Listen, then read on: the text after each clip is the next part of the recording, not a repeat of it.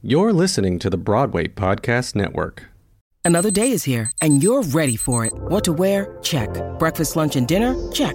Planning for what's next and how to save for it? That's where Bank of America can help. For your financial to-dos, Bank of America has experts ready to help get you closer to your goals. Get started at one of our local financial centers or 24/7 in our mobile banking app. Find a location near you at bankofamerica.com/talktous. What would you like the power to do? Mobile banking requires downloading the app and is only available for select devices. Message and data rates may apply. Bank of America N.A., member FDIC. When you need mealtime inspiration, it's worth shopping Kroger, where you'll find over 30,000 mouth-watering choices that excite your inner foodie. And no matter what tasty choice you make, you'll enjoy our everyday low prices, plus extra ways to save, like digital coupons worth over $600 each week. You can also save up to $1 off per gallon at the pump with fuel points. More savings and more inspiring flavors make shopping Kroger worth it every time. Kroger, fresh for everyone. Fuel restrictions apply. But I think the thing that has been the same is I've always felt about two things is put yourself in really interesting situations and really interesting things happen. And if you are a good person, treat people well.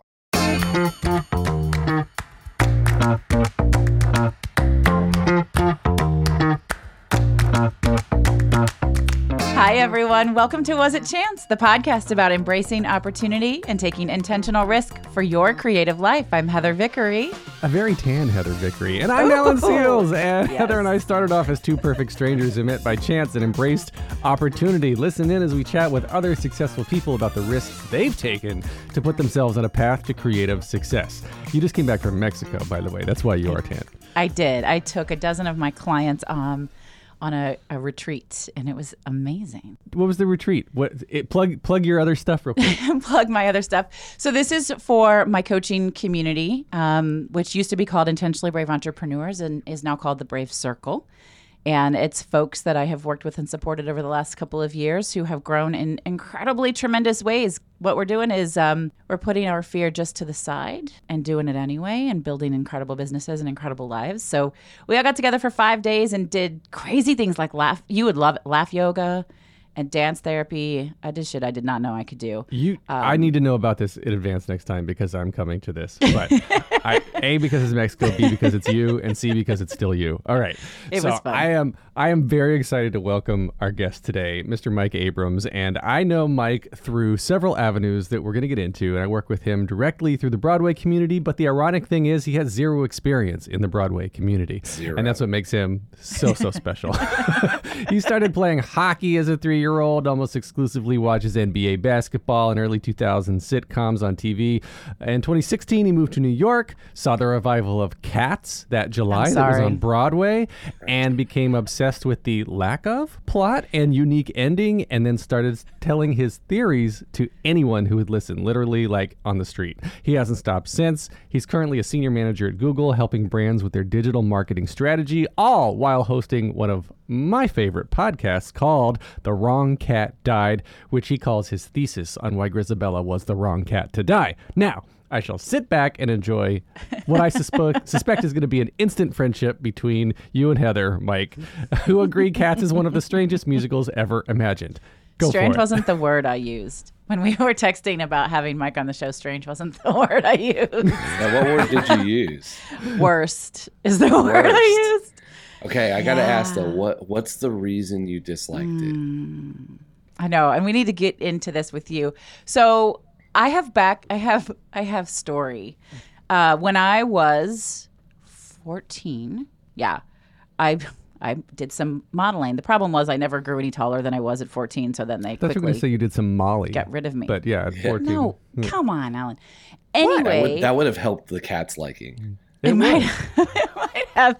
So I was there with my mom and some other people, and we had a choice. We had the money and the time to see one Broadway show, and it was between wait for I can't wait to see Alan's face. Cats and Les Mis. And the other people picked Cats. Yeah, exactly. Mm-hmm. The sound you just made, the face that everybody can't see. I'm still angry. Like almost 35 years later, I'm still angry about it because I've seen Les Mis lots of times since then, and I really would have liked to have seen it on Broadway. Anyway, it was really boring. I don't remember much. I'm like, whatever. It's not what I wanted.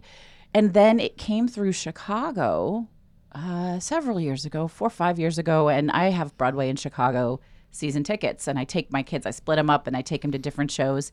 And I took my then 9-year-old, she's now 12, so somebody do that math, to see it.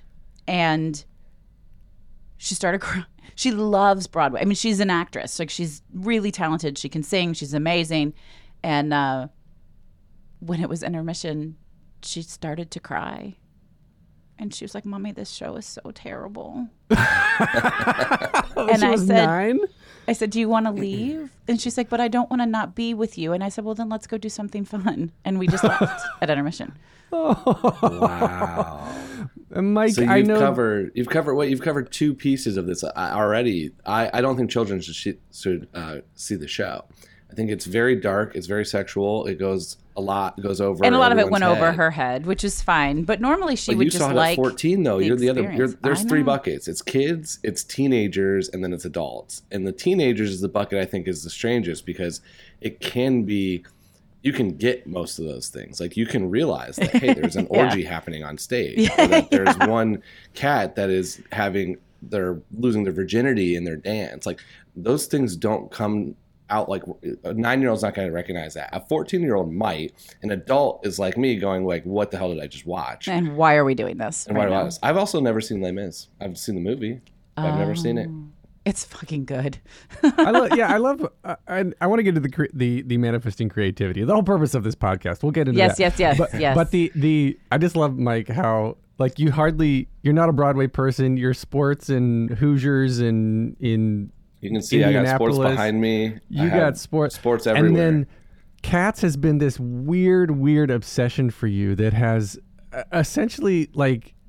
I shaped so much of who you are now because, well, okay, first I want to back up and literally just talk about Embracing Chance, about how you started the podcast in the first place, which has become this, like, I want to call it this underground cult podcast that's like steadily gaining this massive traction behind these fans discovering their love or hate for Cats. I want to even know what led you to the theater.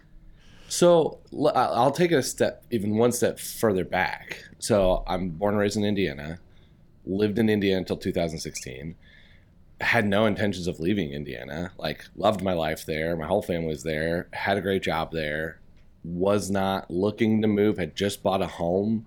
Like, I was settled in Indiana, and I got put in touch with somebody building out a team in New York at Google. And I went through, I was like, okay, I'll take that interview, like, why not? Like, of course I'll take that interview. And I got the job offer and I moved 3 weeks later after I got the job offer. So I moved into temporary housing. I moved into I booked a flight. I moved the day after the Indy 500 in 2016. I went to the Indy 500, which I'd gone to almost everyone since I'm 8 years old. Went to the 500 the next morning at 6 a.m., flew to New York, went to temporary housing, had never really ridden the subway, had never been outside of the tourist traps part. I've been to New York plenty of times, but I've been to Times Square and the Statue of Liberty and Rockefeller Center. I knew the West Village existed. I knew Brooklyn existed. I had never stepped foot in any of them. So I was like trying to figure out where do I get on the subway? Do I have to go? Where do I get the car? Like, all these things that, are very simple things for New Yorkers. But as someone who had never taken public transportation in Indiana, it doesn't exist. It's growing. They do have a new little bus system that I don't know if anybody rides, but if any Indiana people don't the retired Indy 500 cars start acting as taxis and just zooming through down? Yeah. You know what's really ironic about that is I lived in Indianapolis. We were just talking before we started recording that's where I'm from as well. I've never been to the track. I lived there for 23 years, and I've never once been to the track. Well, we can get to this later. We took a Google Street View car around before the 2018 Indy 500, so you can experience it like it's race day. And I appreciate if that you would offer, like to on Google Maps. But I'd rather go to the bathroom.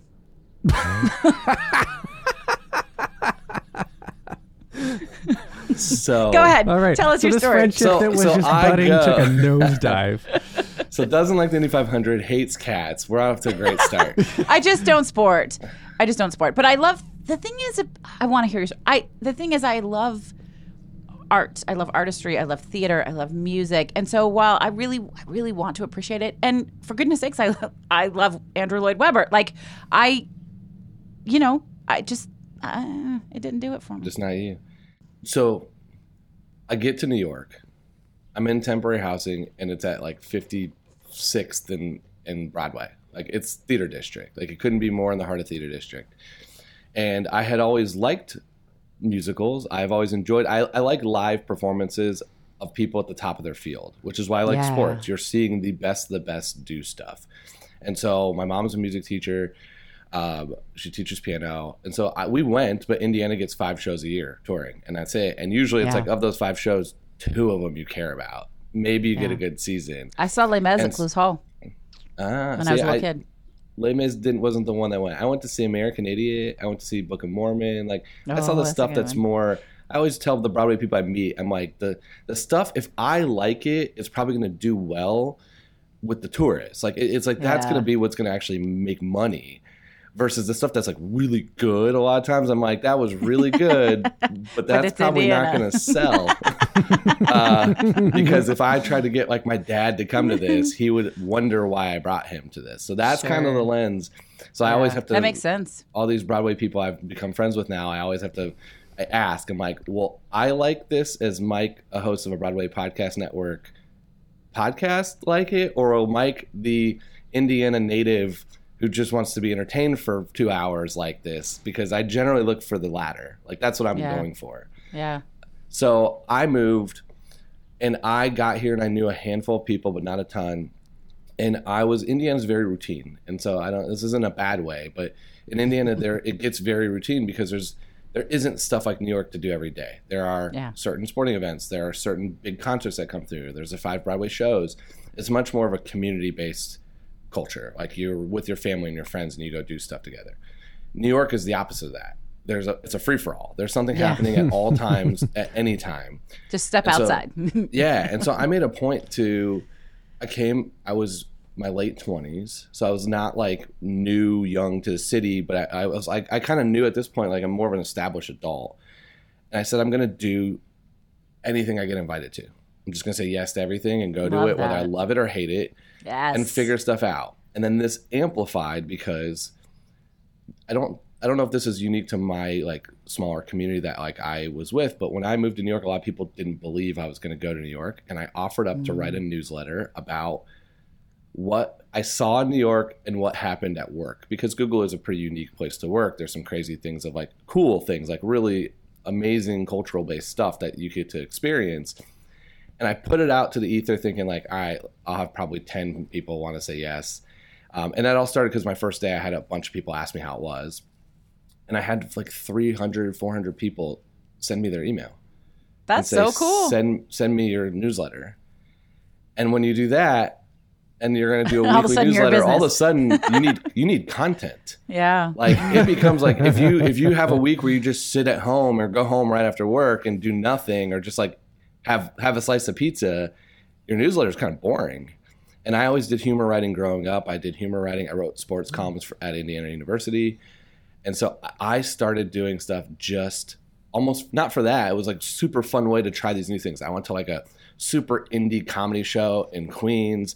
I was going to all these things that were unique just to be like, what's New York got to offer? Mm-hmm. And that is how I ended up at Cats, is because a very good friend of mine, who I always still to this day, every once in a while, I text her and say, this podcast is your fault. I basically said, I'm living next to the theater district. What are these traditional? And I really was thinking like Phantom of the Opera, Les Mis, a bunch of these things that I've never seen, not just not seen in Indiana, never seen. Not seen, yeah. I was like, what are those shows that you could get tickets to either cheap or easy or free or whatever? Like, what should I go see? And she said it was in 2016. She goes, well, Cats is reviving. And she was able to go get 2 free tickets to the second to last preview.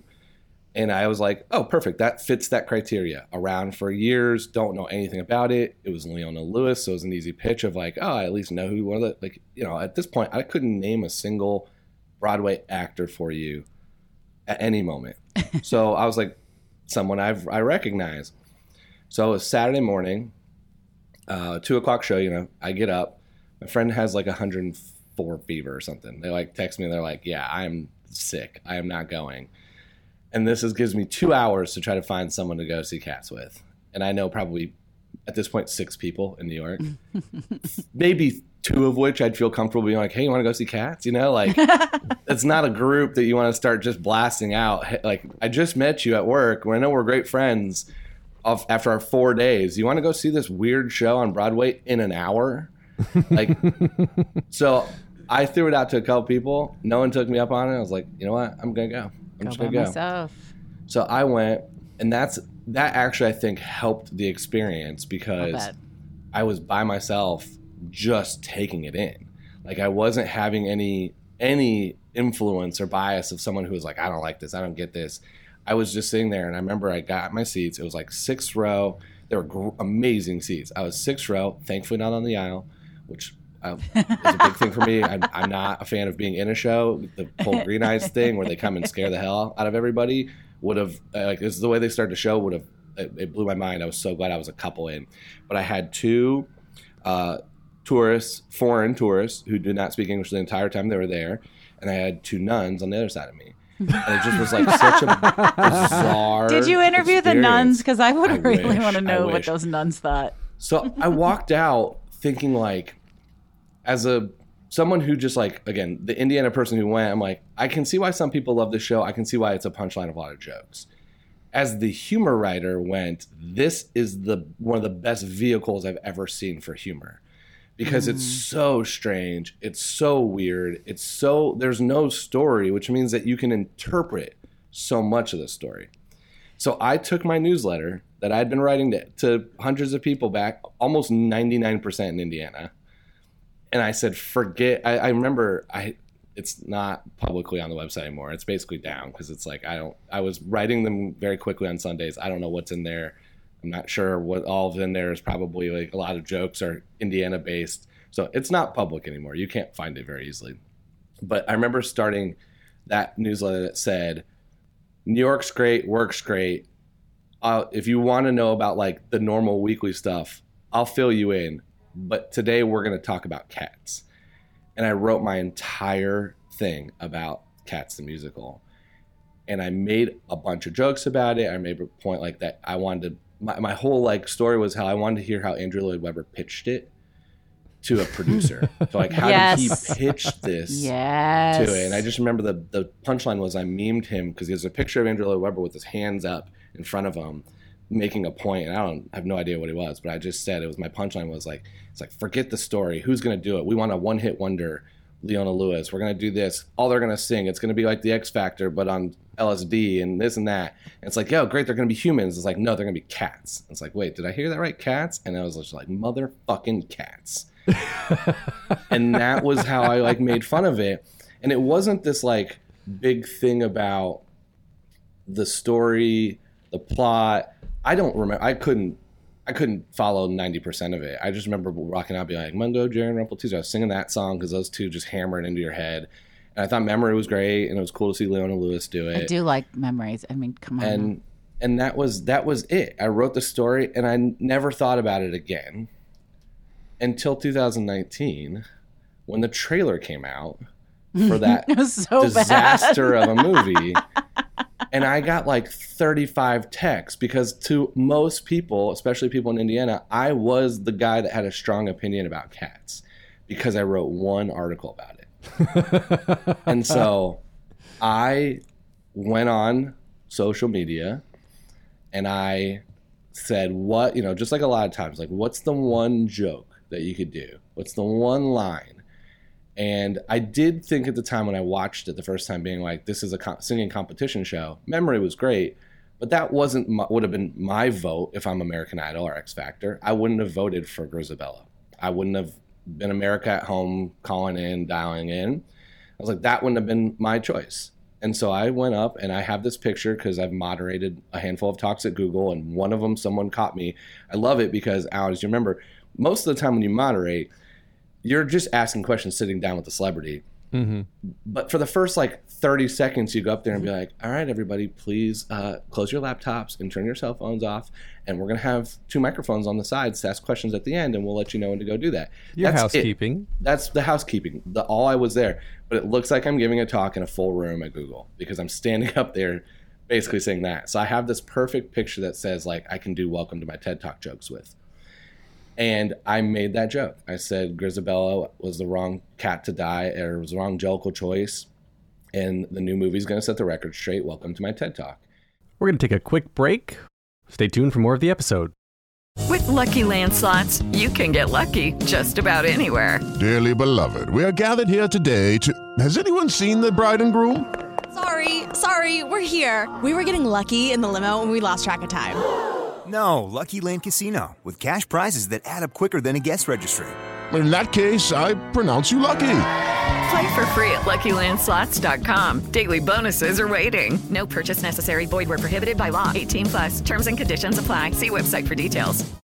Step into the world of power, loyalty, and luck. I'm gonna make him an offer he can't refuse. With family, cannolis, and spins mean everything. Now, you wanna get mixed up in the family business. Introducing The Godfather at ChumbaCasino.com. Test your luck in the shadowy world of The Godfather slot. Someday, I will call upon you to do a service for me. Play The Godfather, now at ChumbaCasino.com. Welcome to the family. No purchase necessary. VGW Group. Void where prohibited by law. 18+. Terms and conditions apply. And now we're back. And after, this had been probably a couple months into the Broadway Podcast Network being formed, I think, because I remember Alan constantly being like, you need a podcast. And every time he said it, I said, Alan, I don't know squat about Broadway. Like, I don't have an opinion on anything to make one episode, let alone 10 or a series or anything. And the first comment on that post on, I think this was Facebook, this would have been it, not even Instagram, like I don't even go on Facebook anymore, said, that's your podcast, the wrong cat died. And it kind of like hit. And in this moment, I'm still in this mindset, even 5 years, 6 years later, where I still don't want to say no to everything. I don't say yes to everything, but now I do a big trade-off analysis. And this is the way I've approached everything in life is that whatever you decide to do, you're going to give something else up. There's nobody's too busy. I hate the phrase, I'm too busy, because nobody's too busy. You just prioritize other things. And so when I got that text and that comment and then that note, I was like, well, that's actually kind of funny. I think there's enough there. Let me write one, because like I loved the exercise of writing my first story on Cat. Like, let me see if I could write one. If I could write one and there's enough there, I could probably write 10, and that would be fun if we could work it out. I was like, but what is my trade-off? What am I going to give up to do this? And so I kept thinking 10, and I went out with 2 of my friends, and we had beers before. I forget what we were going to see, like some sporting event, like a Rangers game or a Knicks game or something. And we were having beers, and I brought it up and I discussed it, and we were having the debate of like, what's the best case scenario and what's the worst case scenario, which is a really funny way to like not pros and cons it, but look at it. It's like the best case scenario is it blows up and it makes money and you get this huge following. The worst case scenario is you are the Cats guy for the rest of your life, right? And no one listens. Maybe both. or you anger somebody or this. And so it's like we were going through all that, and I was like, it was fun to do that, but I was doing the, what am I going to not do instead? Because when you look at it, you've got a full-time job, you've got, I'm getting my MBA now, you've got New York where there's stuff to go do and see and friends and things to go out.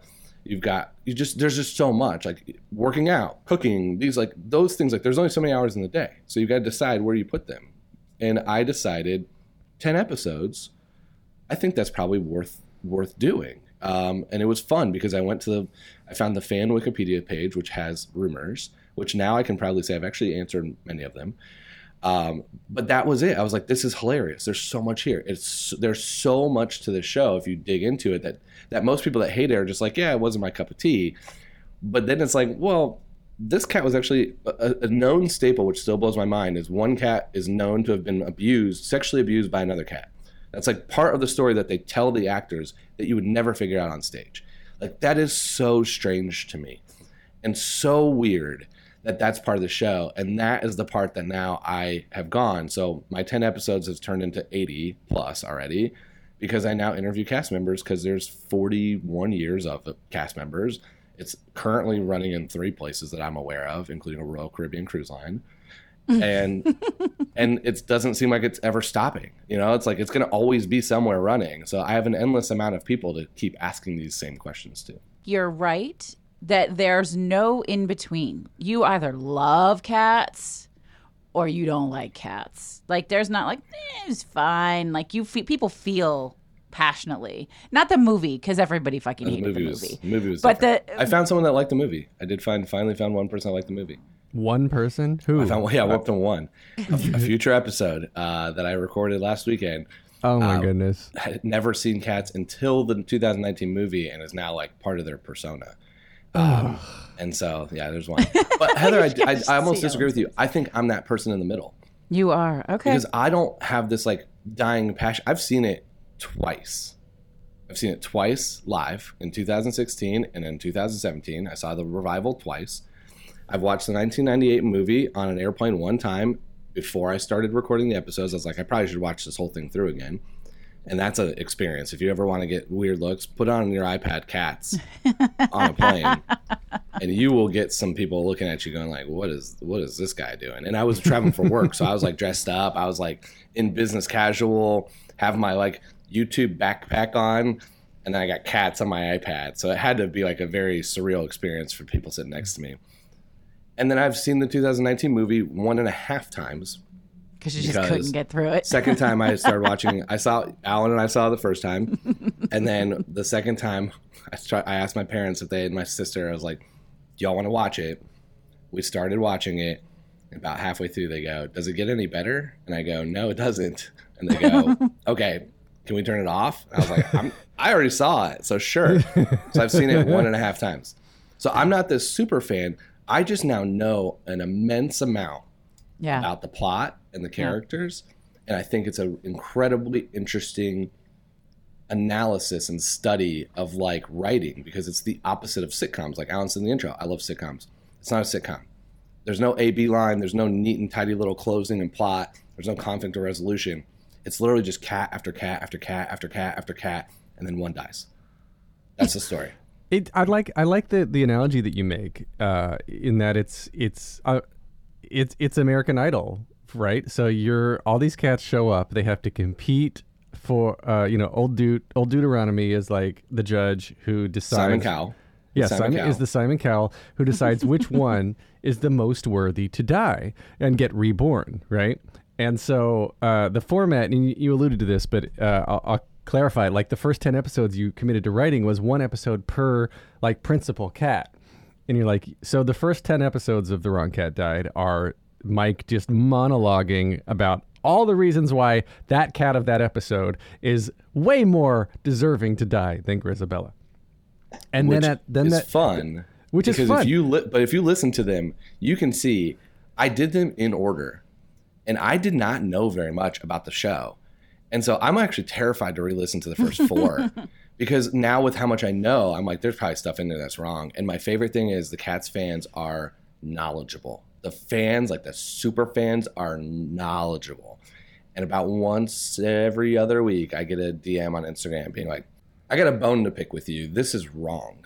And I'm like, I love it. Love it. Tell me more. Where am I wrong? And it's like, if you're listening to the first 4 or 5, there's definitely stuff in there that's probably wrong, because I couldn't even name you the cats that were 8, 9, and 10 at that point, let alone know their story. It is an incredibly fascinating concept. I don't like cats, but how you took it and what you did with it. And as a comedy writer, even for fun, like just kind of probably your persona in high school that just stuck, I imagine, right? The funny guy. But you said a couple of things, like Alan said earlier, this show is about embracing chance and embracing opportunity that I just love. And it sounds like it's just the way Mike rolls, right? You were like, well, yeah, sure, I'll try that. Well, okay, yeah, I'll make that change. Well, if I'm going to do this, then I need to go all in. I mean, that's what we talk about, right? Mm-hmm. And so have you always been that way? Are you super conscious of, I'm going to go try these new things or take these risks, or is it just your natural flow? No, it was New York. It was pre-New York, post-New York. I grew up playing hockey, and I was on the ice 6 days a week. And I played like a competitive for Indiana hockey. And so everything was very routine. And then all of a sudden, and even post-school and everything else, it was pretty standard Midwest, great like life. Like I have no complaints about it, but it is a routine. And then I got to New York, and that routine just got flipped upside down. As if you want to have a routine, try to ride the C train. It's impossible here, and it's like there's so much happening all the time. It's like you don't in Indiana. You very rarely just go to an impromptu happy hour because you got to drive home. You got your car. Yeah, you've got challenges to deal with that are different. Here it was like we're finishing up, one more email to send. And it's like, you want to go get a drink, and it's like, yeah, because that train is the same in 20 minutes or 30 minutes or 2 hours. It's like, yeah, of course I'll go do that. So a lot of that stuff it ruined your routine in a good way. In a good way, so, so I don't think it was until I got to New York that I was like that. But I think the thing that has been the same is I've always felt about two things is put yourself in really interesting situations and really interesting things happen. And if you are a good person, like treat people well. And I think like that naturally, that's a hard part for me in New York, because New Yorkers are really abrupt, and New Yorkers aren't mean. There's like this misconception New Yorkers are mean. They're impatient, and they're on their way, and they don't care if you're like, they don't want you to ruin that. And so every fight I've ever seen in New York is somebody that's like, I'm trying to get from point A to point B, and you're walking too slow for me. Or like, and I'm going to just tell you that. And I'm the Midwesterner who was, by the way, I was the slowest walker in Indiana. Then I got to New York and realized I was going to have to learn. I was going to pick this pace up. Fuck up. But yeah. I was like, and now I'm more New Yorker, where I'm just like, there's no cars, just cross the street, people. Come on, what are you doing? But that was I naturally am a very Midwest personality, where I don't think they're talking about high energy, low energy. I also don't think I don't anger a lot of people in most ways, just by my natural personality, in which I hope means that people have usually a pleasant interaction or experience with me. And I think that that's a key thing. We talk about networking. It's if you only meet somebody once, what's their lasting impression of you? Hopefully that's positive. And there are some people where I'm like, I've met them one time, I don't know anything about them, but the one time was great. I had no issues. So I think that those two things combined are where a lot of these unique things I've got to do in New York have happened, because I've put myself in a unique situation, or have made the most of being at Google and been able to put myself in a room at Google that's allowed me to meet different people. And then I've had a decent interaction with them, that when they come back or they have a question or they ask, I'm able to maybe make something like that happen. Or I get asked that question, I'm like, yeah, that's interesting. Maybe I should do that. I should try that. And then it's that trade-off game. And so I think that was something I really embraced my whole life, but in New York, all of a sudden it amplified, because Indiana has got unique and cool situations. I did a lot of really cool stuff in the sporting world in Indiana. But all of a sudden you get to New York, and it's just it's a free-for-all. I mean, there's always unique situations. I've tried to explain Sleep No More to people outside of New York, and it's impossible. And so that was where it's Sleep No More is my nightmare, and I'm like, you know what? I'm going to go do it, because it's going to be unique, it's going to be different. Okay, you got to try to explain it to the listeners who don't live in New York and know what that is. So Sleep No More is live interactive theater, and I had heard about it. I think Girls, the old HBO show, did a parody on it, and so I knew that this was a staple New York thing to go try. And everyone talked about it. It actually was right by our office at Google, so it was really close. And everyone told me you got to go do this. And so I was like, tell me about it. And it's basically a 5-story warehouse, and everyone puts on masks, what is it? The Eyes Wide Shut mask, basically. Because that is where you're not an actor. There's 300 people in there, and there's 12 actors, and they're all throughout the different rooms. And it's loosely the story of Macbeth, is at least what I was told. Okay. And I was told go in with no more than 1 to 2 other people, because you'll lose them, and that's okay. Because your point is you follow different characters, and they do the show 3 times because you can't follow everybody. So it's go follow Macbeth, and then Lady Macbeth, and then one of the wolves and witches, and you run around and they interact with you, and it's live theater. It's unique. The way it was sold to me was, and this was coming from my previous job, I worked at a place where reviews were important, and I'm always a bad review isn't always a bad thing, because a bad review could be my A+ 5-star rating. Yeah. And the way everyone told me was like, one of my friends goes, it's amazing. The first thing that happened to me is one of the characters grabbed me, pulled me in a room, and I got to have a one-on-one interaction with them. And they like did this whole story and blah, blah, blah. And I'm like, that is my nightmare. Like that's assault. That's sexual assault. Grabbing me. I'm like, I don't want, like, I want to be in the middle of the masses. Like, want to just like, don't, please, no. And then they're like something else. Every person's selling point were things I was like, I don't want that to happen. I don't want that to happen to me. Like that sounds awful. Like, please don't do that. Like, why would I go see this? And so I ended up going though, and I stayed very, very in the middle of lots of people from the beginning, being like, please no one grab me, please no one touch me. But it's fascinating. Like, it's a unique show. It's all interpretive dance. There's a ton of, like, no one prepped me for how much nudity is in it. And so there's just a ton of nudity. There's a ton of like very unique things. And you run around this warehouse for like 3 hours just following different characters as they perform and they don't. And there's like every room has stuff. There's nothing like it that I've ever seen outside of New York or maybe, you know, bigger cities. And I went, and that was very much a yes, I'll go do this once type of thing. But I remember even that one made in my newsletter, and a lot of people were like, that can't be real. Like, that's not real. I'm like, yeah, it is. Here it is. It runs. I think it's still running. Like, I don't know how post-pandemic they're doing it, but it's a unique thing. And that's like very, very that's a big city experience that is unique. And that was a fun thing for me to go see and do. I don't have any plans to go back. I heard there's a Brooklyn version of Alice in Wonderland that I was told, oh, it's amazing. They force you to take an alcoholic drink in each room. If you want it. It closed. Oh, closed. And I was like, that sounds terrible too. Give me a drink I don't know what it is, I've never heard of, from a stranger in a room in Brooklyn is not assault. Is not like what I want to do. Called Then She Fell. I went to it years ago, and it is right. They only take in 16 people at a time into an old renovated church, and like there was one-on-one moments with most of the cast. You don't drink either. No, I refused I politely said no to most of the eating drinking because it was the weirdest trippiest experience that I've ever had. But anyway, so yeah, I agree with this. But going back to something that you've told me when we've had lunch a couple times recently was that you've taken these opportunities and, like you said, something seemingly just like, yeah, I'll try it, has turned into this massive sort of positive downstream effect. Like when we started connecting through talks at Google, you brought your sports contacts in, so then like you're able to start meeting all of these sports heroes of yours and moderating these events, which is leading to more stuff later. So touch on that a little bit. Yeah, I mean, talks at Google it was my selling point to a lot of Googlers for the longest time. Was like, because I remember when I first got to Google, I was still in the temp housing, and he's canceled. He's loosely canceled right now. But one of the very first ones that ended up on my calendar was the Suicide Squad.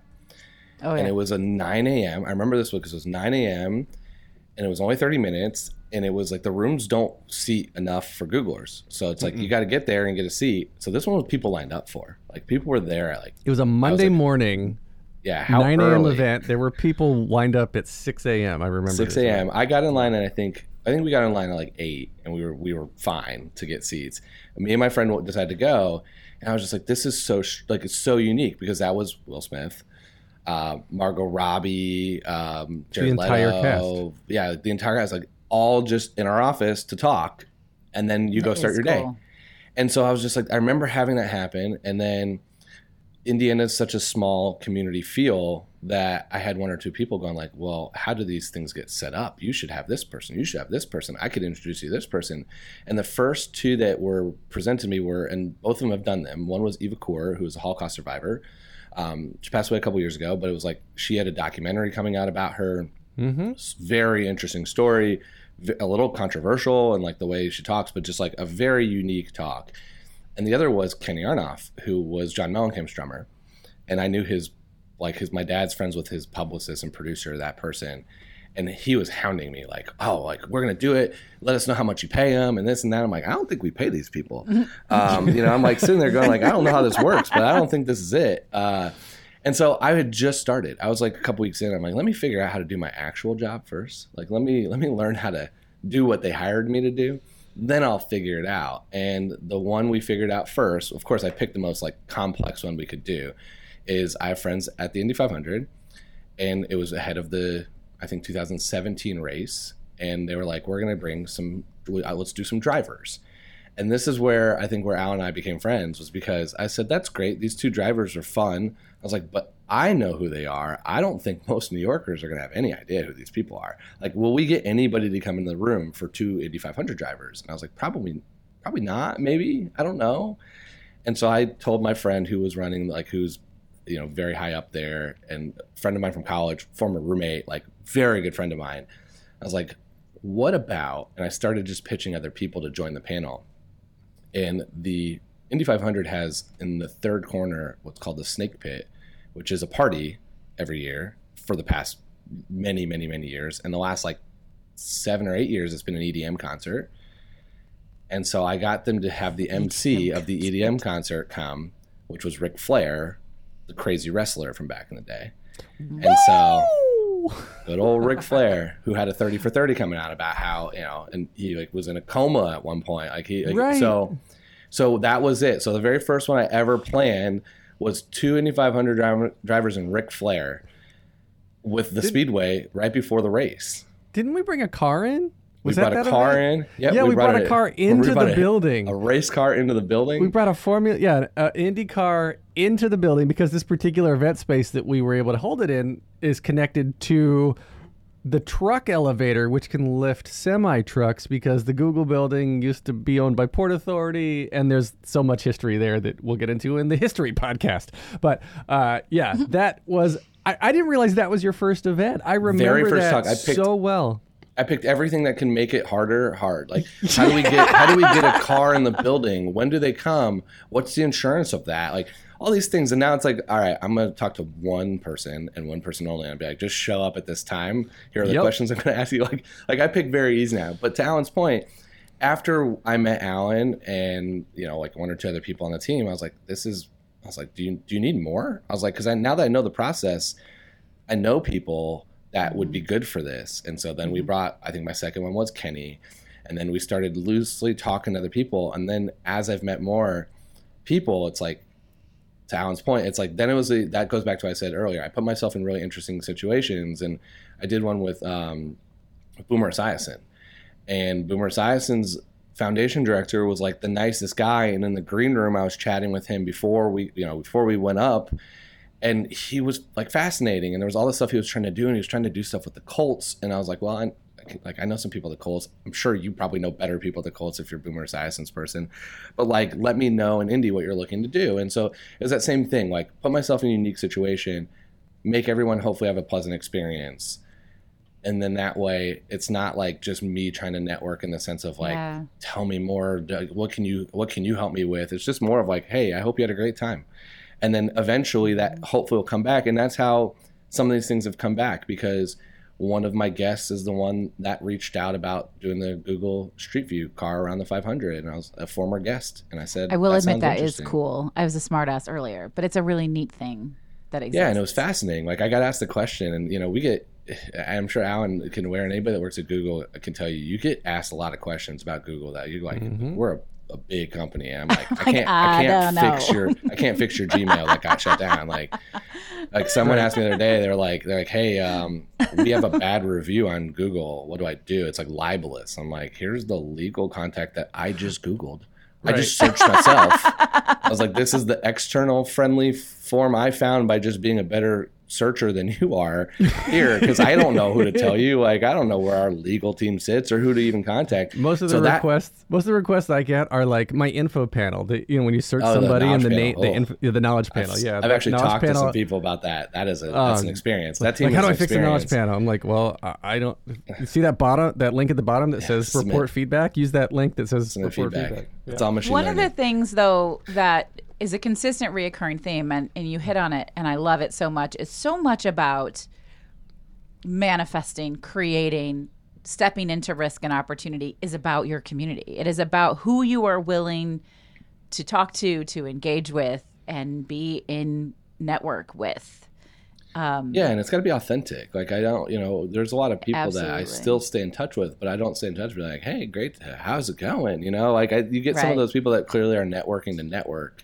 Yeah. And there's other that's just like, hey, I saw this is definitely your world, or congrats on your new, like, LinkedIn is great, congrats on your new job or your new promotion or what you're doing. And I think it's finding those spaces, and I've been fortunate to be put in some very unique ones, and I think some of those I think that amplifies, because I think, like, I put myself in a lot of unique places in Indiana that led me to, like, my getting in touch with the right person, or being put in touch. I was not actively seeking. I still loosely applied, but I had a phone call with the person that was building the team, because it was a friend of a friend of a friend. That's what who it works. mentioned it. And it's a lot of how this stuff happens. And it was just happened to be the same job I was doing elsewhere.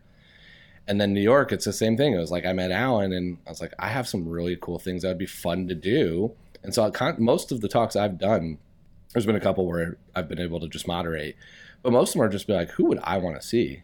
And then, do I know anybody that knows them that would they have a reason for the benefit for them? Like, and it's an easier sell, since it's such a humongous platform, that it's a good publicity for most people. But that's how most of them start. And there's a lot of them. And then a lot of people then say, that was super fun. I ran into a comedian who I interviewed his brother, and I'm hoping to talk at Google with him soon, because I interviewed his brother. He wasn't famous at that time. His brother was. What, Alex Edelman?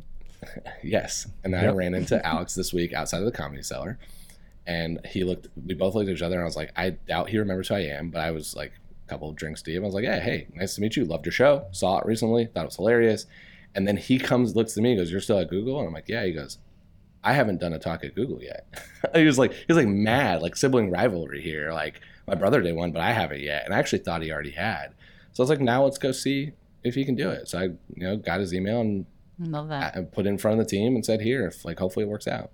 Well, hopefully it'll work. I saw Alex years ago in London. I was over there randomly for a business trip, and I saw him. He was trying out a set in London, and I went with a friend. But he's got an off-Broadway show now, and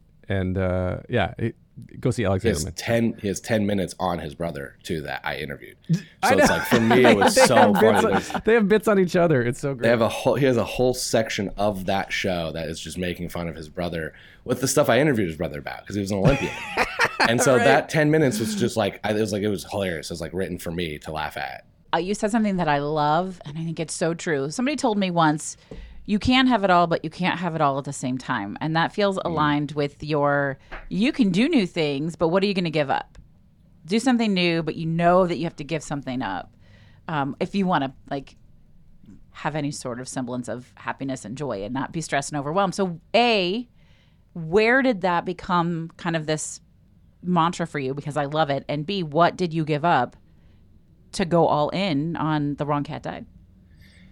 Yeah, the mantra, I think some of those aha moments, those like weird, simple things that shouldn't be impactful but become impactful, is I remember when this was early in my career, and I said to somebody, I can't do that, I'm too busy. And it wasn't work related. It was just like being invited to something that I probably didn't want to go to. Like, it was more of that. I said, I can't do that, I'm too busy. And they go, what are you too busy with? Really? Like, you're in your early 20s, early in your career, like, your job's not that difficult. Like you definitely have time to do stuff. And it hit me, because I was just like, that's so true. I'm not too busy. I just don't want to do that. I just don't want to. I just don't want to do that. And that has been one of those things where every time I've taken on some exercise or something, I do look at what my current workload looks like. And I think, like, some of that is whenever I start a new role at work, it's hard. Like, it's always a transition. And so I try to, like, you have to take those opportunities when they come to you. And sometimes when I've taken those, I've said, like my last one, not thankfully, it was during the pandemic. And I was like, I was back in Indiana living at my parents' and sister's house, and I was golfing after work every day because they live on a golf course. And I was like, I could golf a little bit less and do this work. So it's like that was my trade-off. But there are other times where those trade-offs are more difficult to make. It's like if you want to go all in on working out or train for a marathon, you've got to commit to being able to do a Saturday 10-mile run. Sure. So it's like, what are you going to do? So when The Wrong Cat Died came, thankfully it was a time where it wasn't that busy. I also, for better or worse, I agreed to 10. So my commitment wasn't as much as what it's turned into. And so it's like, I agreed to 10. I was like 10, 15-ish, 20 minutes episode. The network is amazing to be like, they're going to help with editing. They're going to help with music. They're going to help with all the stuff that's not, I used to joke with Alan all the time that I'm just a talent. You all handle the rest. But no, it's like that part can be a big piece of I don't have the bandwidth to edit at the time. I was like, I couldn't do, especially monologuing. I was reading them. I can't do that well. I was constantly messing up. All right, one more quick break. Hang on a second. With the Lucky Land Slots, you can get lucky just about anywhere. This is your captain speaking. We've got clear runway and the weather's fine, but we're just going to circle up here a while and get lucky. No, nothing like that. It's just these cash prizes add up quick. So I suggest you sit back, keep your tray table upright, and start getting lucky. Play for free at LuckyLandSlots.com. Are you feeling lucky? No purchase necessary. Void where prohibited by law. 18+ terms and conditions apply. See website for details. Okay, round 2. Name something that's not boring. A laundry? Ooh, a book club. Computer solitaire, huh? Sorry, we were looking for Chumba Casino. That's right. ChumbaCasino.com has over 100 casino-style games. Join today and play for free for your chance to redeem some serious prizes. ChumbaCasino.com. No purchase necessary. Void where prohibited by law. 18+ terms and conditions apply. See website for details. All right, here's the rest of the episode. And then I got thrown off. The one that threw me off the most was it was Buster for Jones, I think. We were recording it in the studio. And I'm finishing up because the next person's going to come in and do another episode. And the next person happened to be Alex Brightman. And I'm halfway through reading a line that said something about making a joke about Buster for Jones going to strip clubs and Taylor Swift being the cat in the movie that might be in, making some joke about Taylor Swift strip clubs and Buster for Jones. And I look up and there's one of the few Broadway people I know. And I'm like, oh my God, he has no idea what I'm talking about. There's gonna be no thing. So it was like those moments where it's like, okay, I can do that in those 10 episodes. And then we started interviewing, I got put in touch with a couple people from 2016 and started interviewing those. And I mean, still to this day, every time I recorded 3 last weekend. I'm like, when does this need to end? When does this need to end? What else am I going to continue doing to keep this going versus other things? And I slowed down my release schedule a little bit to make it more manageable for me because I like it. I've enjoyed it. It's super fun for me still to have these conversations with cast members and fans that I want to keep going as long as the Broadway Podcast Network wants me to keep going. Yeah. I want to keep going, but I have to make it more manageable. So last night when I quickly did my notes for one of the shows, just that's not coming out for a month. Just because I'm traveling for work and go to the Indy 500. So my May and June are busy. So I'm like, I got to get as much of this done and out of the way as possible now. And so I didn't have any plans this weekend. So it's like, let me give up that. Not going to the Yankees game or something, something that's not that I would be doing to do this stuff. And that's the choice I make, and that's, I just look at all of it that way of what's my to-do list look like? And what do I want to do or need to do? And whenever I get a new opportunity, I kind of put it back to that thing. How much time is it going to take? How much am I going to enjoy it? What's the benefit? What's the pros? What's the cons? And what's the trade-off? I love that. That's something that I've always really enjoyed about working with you is that you think ahead, and it's probably what makes you really good at your job too, your day job. But you think ahead, which most people don't do. But you're evaluating your time, like you're saying, your time trade-off, right? Your cost-benefit analysis. So because I remember when I made the comment this is your podcast, The Wrong Cat Died, and then you're like, okay, well let me think about it. All right, I'm gonna evaluate how much time it's gonna take. I'm going to commit to 10 episodes. And you do 10 episodes, you're like, wait a second, I like this. I'll do a few more. And then it turned into the feedback and the fan interaction and interviewing cast members. And so, but every time I remember specifically, every single evolution of your decision was talking about, all right, so I can commit to this. MBA's coming up, or it's performance management time at work. So depending on what's happening outside of podcast land, you've always been very upfront and transparent. And I don't know if you do this consciously, but you've been extremely good about always setting expectations with everybody else you work with. And I think maybe it's just a byproduct of the way your mind works and how you think, and you're talking through things. But because you're like, okay, I'm going to do this, and I think it's going to take this long, like everybody just knows what to expect. And so that goes back to what you were saying earlier about keeping in touch with people authentically, is that when they interact with you, they know very specifically what they're going to get and who you are, and that you're reliable, because you're like, you either say you're going to do something or you don't. You're not going to say, oh, I'll do that, and then don't show up. Don't fall through. Totally. Yeah, I mean, I think that's so important, of like expectation setting. Like, this is a big thing we talk about at work, is that like delivery on what you say, but you can choose in some cases what you say. Like, there's some stuff, of course, we have to do, but there are other things where I think we choose to do, and I think about that a lot in and outside of our office. Is like, what do I choose to do? And when you think about when I thought about cats, and I teach a college course, like a bunch of these things I really enjoy and I've loved doing. The thing that most people don't think of, like, what other thing do I have to give up? It's like, it's not always that. Like, one of my things was like, it could be the working out. It could be that you don't cook your own meal. You get stuff. I did a talk at Google with a very interesting personality, and he wrote a book. He's very famous, and his book it was riddled with, we'll just come out here. I don't think he liked me anyways, but his name was Ryan Serhant. And we could throw him under the bus. He didn't like you anyway. He didn't like me, I don't think. $1 million listing, Ryan Serhant. $1 million listing, Ryan Serhant. He wrote a book called Big Money Energy, which should tell you all you need to know about the book. But the one thing I actually really liked about his book that I thought was fascinating, his advice was probably a little short-sighted. It was like, I have somebody read all my emails for me and just give me the top 20 I need to do. But what I liked about his advice was you have 24 hours a day. That's currency. And so how do you use that currency? And that's true. And it's like, the currency isn't just the other things you're giving up inside or outside of work. It's what are you giving up? Like, do you sleep an hour less? Do you not work out for that hour? Do you do your workout at 5 a.m.? And it's like, that was some stuff where I remember when I read that book, I'm like, that's kind of how I've always lived my life, but I haven't thought about it in that capacity. And that was where it was what are those things now? And we just recently had a conversation about, like, do you have an assistant help with those things? Like, if you can afford that, if you have that luxury, and there are things that, like, that time is super valuable and it allows you to do something else, especially if that allows you to do something else that makes money and to where, kind of offsets, is that worth it? And so it's like, and that was where I was thinking, like, as we commute to the office, like, how do I make use of that time?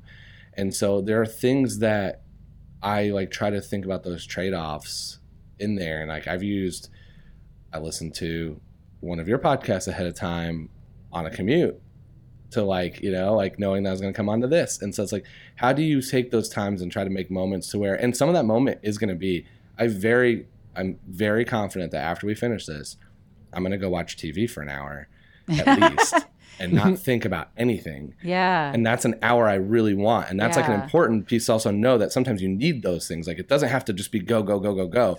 Your mental health may need to prioritize on a Thursday night to come home from work and just not think for a couple hours. And that's good.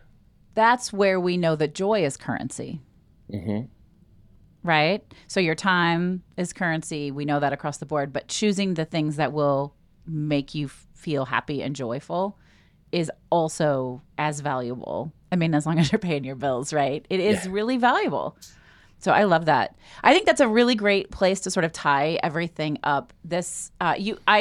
I think you're just such a fun, fascinating person that is willing to just try and see what happens, but not because you're seeking it to create, I don't want to be It's not like I'm trying to be famous or I'm going to have the best podcast. You just want to have some fun and be open. And I hope more folks can hear this and just get a little inspired to show up. Famous. Let's just make that clear. I don't want to be famous. I don't want to go that viral. I have said that there's a sweet spot for this podcast, and I want to stay in that sweet spot. Yeah.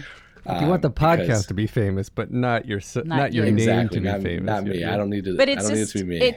It's so inspiring to think like, how can we show up more with this desire just to experience and be open-minded, and then roll with the opportunities as they're presented to us and do something fun with them. So, Mike, thank you so much for being here with us on an early Saturday morning. Thank you for having me. This was super fun to talk about cats, but not actually have to explain the plot to somebody. Yeah, you guys got to go listen to The Wrong Cat Died to get all of the cat information. Yeah, please do. Wrong Cat Died. Follow on Instagram. I barely tweet from it. I just like that's a good plug. It's hard. And then I just created this week a TikTok, but I haven't figured out how to use it yet. Oh yeah. I've been trying to avoid it, and I was like, there's some content available here. Cats is it's just a great meme opportunity, and there's a lot to do with it, and so that's where I'm starting to do more of those, just because I think it's fun and funny. But yeah, take a listen. There's almost 80 plus episodes out, which is 70 plus episode more than I agreed to. And there's more coming. So there's no end in sight. Well, thank you so much. I hope you enjoy. Do you know what you're going to watch when you leave? I am going to probably watch Severance on Apple TV. So I good. heard a lot of good things. So good. I've watched the first episode, and it was a good pilot. So probably do that. Although the challenge I run into is as I said, I love sitcoms, and I'm assuming Friends will be on TBS most likely right now. And so it's very hard for me not to just like turn Friends on and have it as background noise, as I don't sit and think, just sit there and aimlessly stare to like relax. And so that is Friends is on almost every hour of the day between Nick at Night and TBS and a bunch of I have other a daughter channels. who's obsessed with Friends too. And so yeah, it used to be Yes Dear. That's this is my last plug.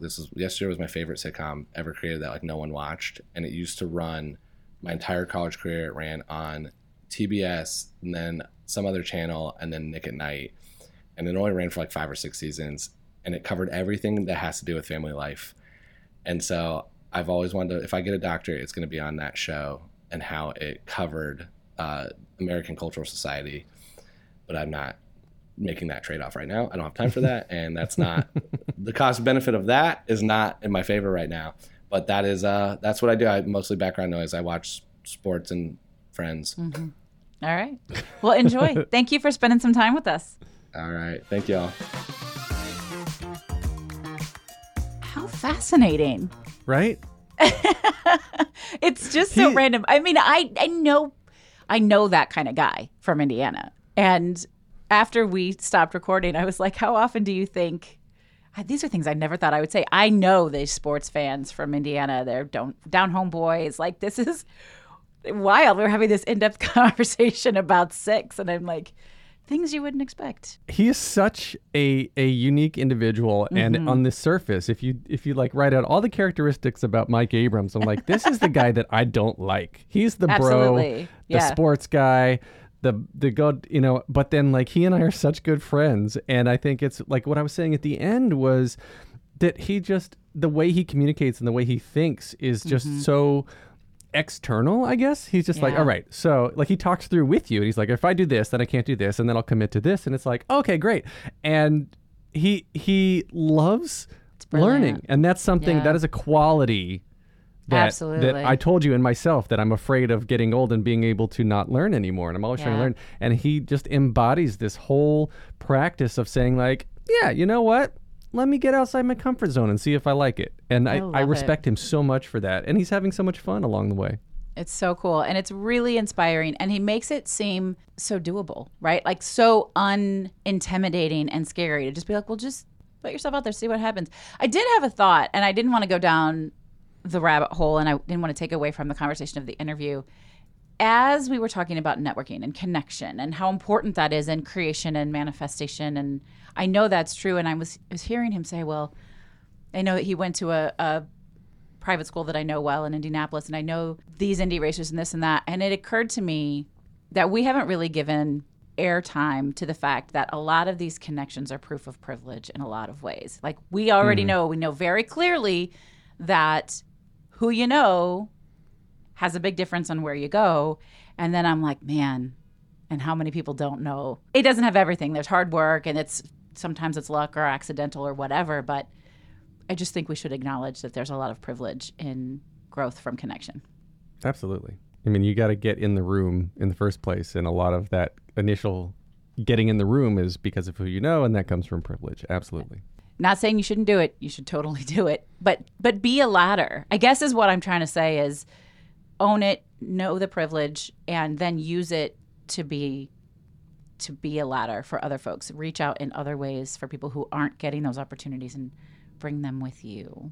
The other thing I wanted to say is, if you guys don't know this already, there's an entire set of Cards Against Humanity's cards that are about cats. So maybe we should give him that as a gift. That'd be the thank you gift for appearing on the show. That was so fun. All right. Thank you once again for listening. You've been listening to Was It Chance? The podcast about embracing opportunity and taking intentional risks for your creative life. I'm Alan Seals. And I'm Heather Vickery. Thanks for being here. We'll see you soon. Talk to you soon. We don't see him. I don't know. We'll talk to you soon. Great ending.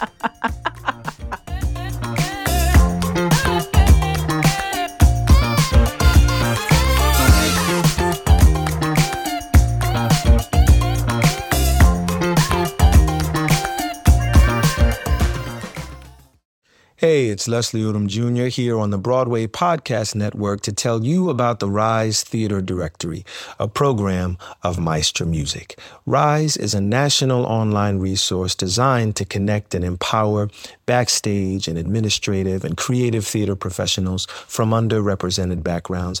If you work or aspire to work in the theater community, this can help you find your next project. And if you hire theater professionals, search the Rise Theater Directory to find your next team. Create your profile now and get more information by visiting risetheater.org. That's theater with an risetheatre.org, because only together we rise.